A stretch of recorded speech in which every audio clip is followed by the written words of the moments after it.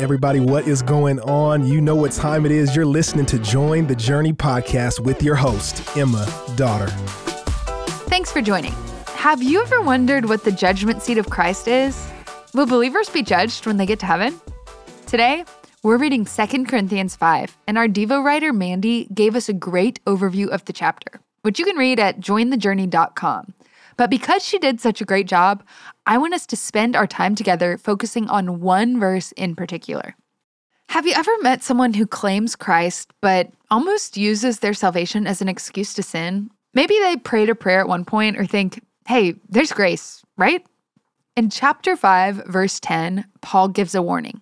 For we all must appear before the judgment seat of Christ, so that each one may receive what is due for what he has done in the body, whether good or evil. What's he getting at? While we're saved by faith alone, through grace alone, in Christ alone, according to Scripture alone, and to the glory of God alone, all believers will have to give an account for their life on this earth.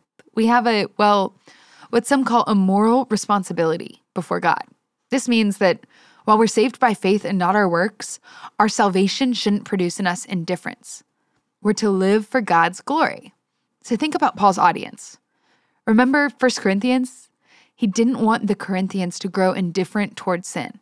I mean, really, think about it. In 1 Corinthians 5, Paul addressed sexual immorality within their church. In 1 Corinthians 6, Paul addressed lawsuits believers were filing against one another, prostitutes, and idolatry.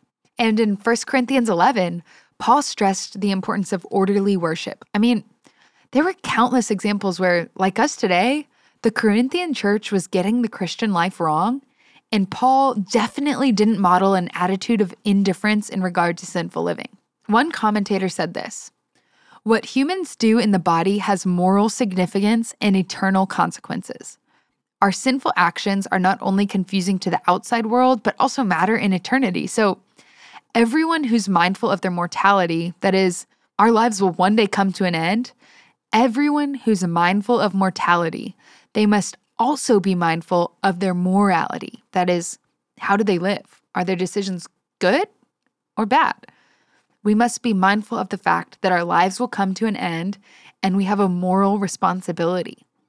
The teaching about the judgment seat before which all believers must come reminds us that we have been saved not for a life of aimlessness or indifference, but to live as to the Lord. That's 1 Corinthians 5:15.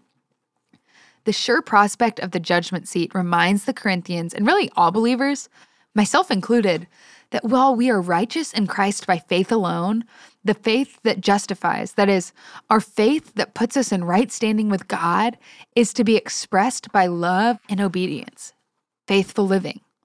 James 1:22 in the NLT says this: "But don't just listen to God's word. You must do what it says.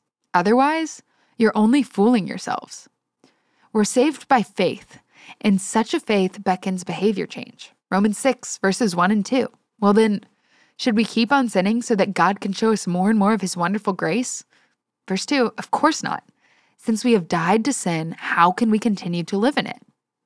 We're saved by faith, and such a faith beckons behavior change. It calls for it. God doesn't call us to live apathetic lives. Rather, he calls us to drop everything and follow him. And one day, we'll stand before him and be held accountable for our life on earth. Paul refers to this moment of evaluation as the time when a believer must appear before the judgment seat of Christ, something commonly referred to as the Bema seat or Bema seat, B-E-M-A. We read about this moment of judgment in Romans 14, 2 Timothy 2, 2 Timothy 4, and Revelation 2. While some people may hold different viewpoints as to what this judgment will look like, it's important we remember three things. First, we must remember Christ is the propitiation for our sins. Propitiation is a big church word that basically means Jesus appeases or satisfies the wrath of God that our sin deserves while also restoring or reconciling our relationship with him.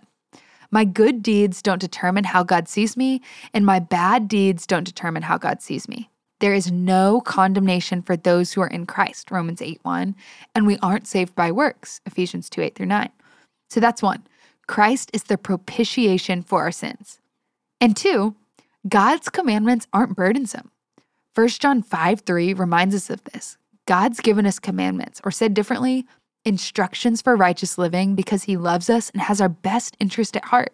These commandments shouldn't feel like that one math worksheet you never wanted to do back in 7th grade.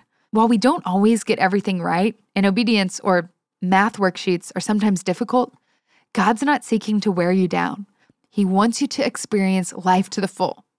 And lastly, or third, when we think about heaven in this future judgment, we have to remember that sin is removed from the equation. Here's what I mean by that. We won't be looking around at who got what reward or who didn't. We won't be burdened by comparison. A performance mentality goes out the window. It's all about Jesus, not us. And our good God delights to cherish his kids. I don't know what God taught you as you read today's chapter, but I'd love to. I realized the other day, back when we were studying 1 Corinthians, that you can all use the review feature on Apple Podcasts to let me know what God's teaching you, or share something you want me to cover in an upcoming episode.